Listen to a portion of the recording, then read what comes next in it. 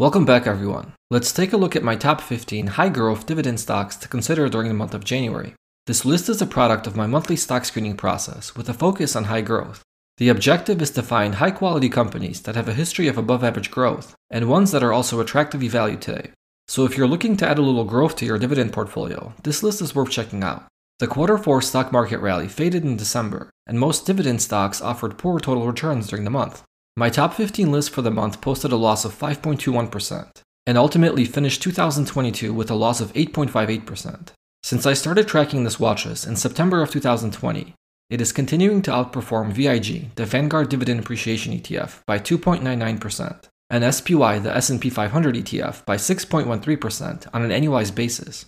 To me, these are pretty good levels of alpha. VIG did outperform my watchlist last month, as the ETF fell only 3.73%. Sometimes you win and sometimes you don't, but for me, it's long-term performance that matters the most. I'm perfectly comfortable sitting back and waiting for my investments to produce long-term alpha. Look, Bumble knows you're exhausted by dating. All the, must not take yourself too seriously, and 6'1" since that matters, and what do I even say other than, hey? Well, that's why they're introducing an all-new Bumble, with exciting features to make compatibility easier, starting the chat better, and dating safer. They've changed, so you don't have to. Download the new Bumble now. The top 15 selected stocks by my process for the month of January offer an average dividend yield of 1.74%. To some of you that may not sound enticing, but keep in mind the main focus here is on high growth and not a high dividend yield. I often hear dividend investors discard stocks that don't meet a certain dividend yield threshold, like 3 or 4%. Which is perfectly fine if you're already retired or close to retiring. But if you have a few years or many years left before retirement, I think you can find some room for some high-growth dividend stocks in your portfolio. Many of us are familiar with long-term dividend success stories, like buying Coca-Cola or Home Depot a few decades ago. Well, guess what? These two stocks offered pretty low dividend yields back in the day. But investors that saw value in the high-growth potential of these businesses were greatly rewarded for their patience and long-term ownership. If you want to be part of the next great long-term dividend snowball story, you are more likely to find it in a dividend stock with high growth potential. My list focuses on finding the best combination of quality companies trading for attractive prices with a focus on high growth. The initial screener runs all dividend-paying stocks through a set of 8 factors, and for the month of January, it produced a short list of 121 stocks. I then took these 121 stocks and ranked them based on a combination of quality and valuation to find just the top 15. And the 15 chosen stocks for January are SS&C Technologies, Cigna, Domino's Pizza, Ball Corporation, Lowe's, MasterCard, Best Buy, FMC Corporation, Monolithic Power Systems, CDW, Tractor Supply, Texas Instruments, Visa, Skyworks Solutions, and MSCI. All of these companies have a great long-term dividend growth history, and based on dividend yield theory, they appear to be attractively valued. What dividend yield theory tells us is that each of these stocks is currently trading for a premium dividend yield when compared to its trailing average. The potential undervaluations range from a low of 14% for MSCI to a high of 73% for Cigna, although Cigna's valuation is overstated due to the above-average dividend growth history. The one caveat to dividend yield theory is that it is very sensitive to high dividend increases. Because Cigna has a 5-year dividend growth rate of 151%, the trailing dividend yield hasn't had a chance to catch up to the current dividend yield. No valuation method is perfect, and dividend yield theory has its shortcomings as well. But I like it because it's very simple to understand and fast to calculate. Another factor that I use for this watchlist is an expected future return. I use this measure to help me narrow in on the potentially more attractive stocks. I don't expect this return estimate to be overly accurate, but I do expect that it can identify better opportunities from amongst the 121 dividend stocks my screener produced for January. The return estimate is based on a return to fair value over the next 5 years, the current dividend yield, and future earnings growth. To me, this return estimate makes sense conceptually. The dividend yield is pretty simple. If I invest in a company today, I lock in the current dividend yield, and there is a very good likelihood I will receive at least this dividend yield from the stock in the coming years. Historically, there has been a correlation between long-term earnings growth and share price appreciation. Therefore, if I can estimate future earnings growth, I can estimate future share price appreciation.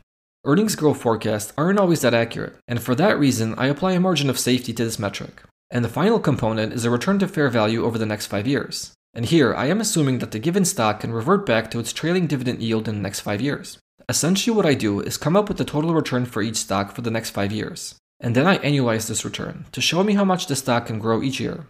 Like I said earlier, this isn't a perfect estimate, and my assumption here is that the stocks with the higher return estimates have the potential to offer better actual returns than the stocks with lower return estimates. The cutoff for my watchlist is a return estimate of 12%, which happens to be my long-term personal target.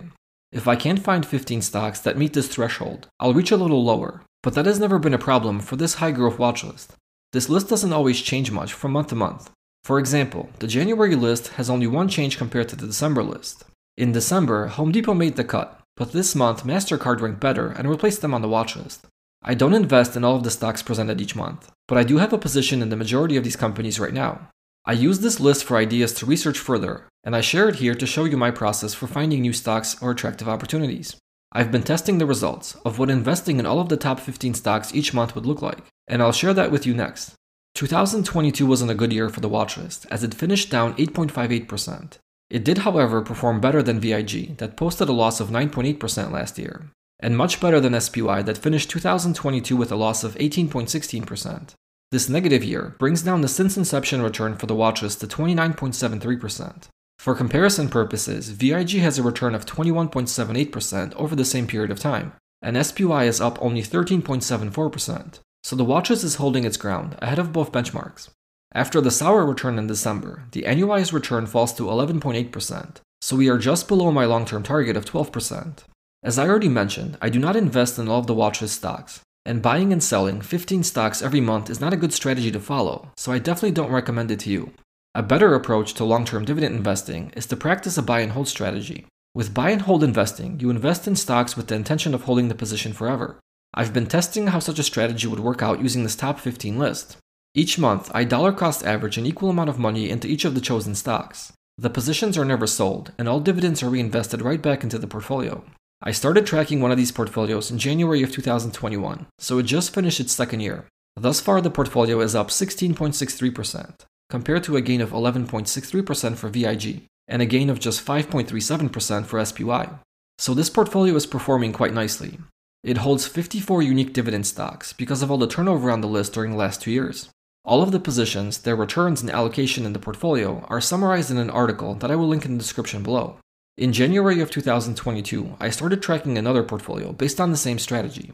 This portfolio did not get off to a great start. It finished 2022 with a loss of 11.97%, compared to a loss of 9.8% for VIG and a loss of 18.16% for SPY. So the portfolio is trailing VIG by a little more than 2%, but it is doing much better than the S&P 500. This portfolio is also covered in the article linked below. In total, there have been 66 unique dividend stocks that have appeared on this high-growth dividend watchlist since September of 2020. I track all of their monthly returns from the moment each company first popped up on the top 15 list. Here are the 5 best performers in December out of all the 66 past and present watchlist stocks. Number 1 was MarketAxess Holdings with a gain of 4.09%. Number 2 was Activision Blizzard with a gain of 3.52%. Number 3 was Northrop Grumman with a gain of 2.31%. Number 4 was Cigna with a gain of 1.09%. And number 5 was Charles Schwab with a gain of 0.87%. Cigna was the only stock out of these 5 stocks that was part of my top 15 list for December. The top 5 best performing stocks since first appearing on the list are Automatic Data Processing with a total return of 80.47%, Charles Schwab with a total return of 65.04%, Northrop Grumman with a gain of 64.55%, United Health Group with a total return of 63.26%, and Tractor Supply with a total return of 63.39%. In total, 42 out of the 66 stocks have positive total returns after the month of December, which means the remaining 24 stocks all have negative returns.